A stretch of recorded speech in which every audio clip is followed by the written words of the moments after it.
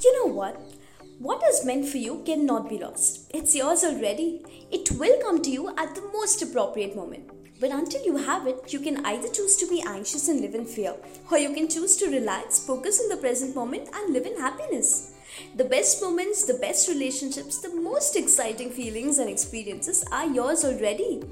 But until you live them, just know that whatever you do with love, joy, and peace brings you closer to them.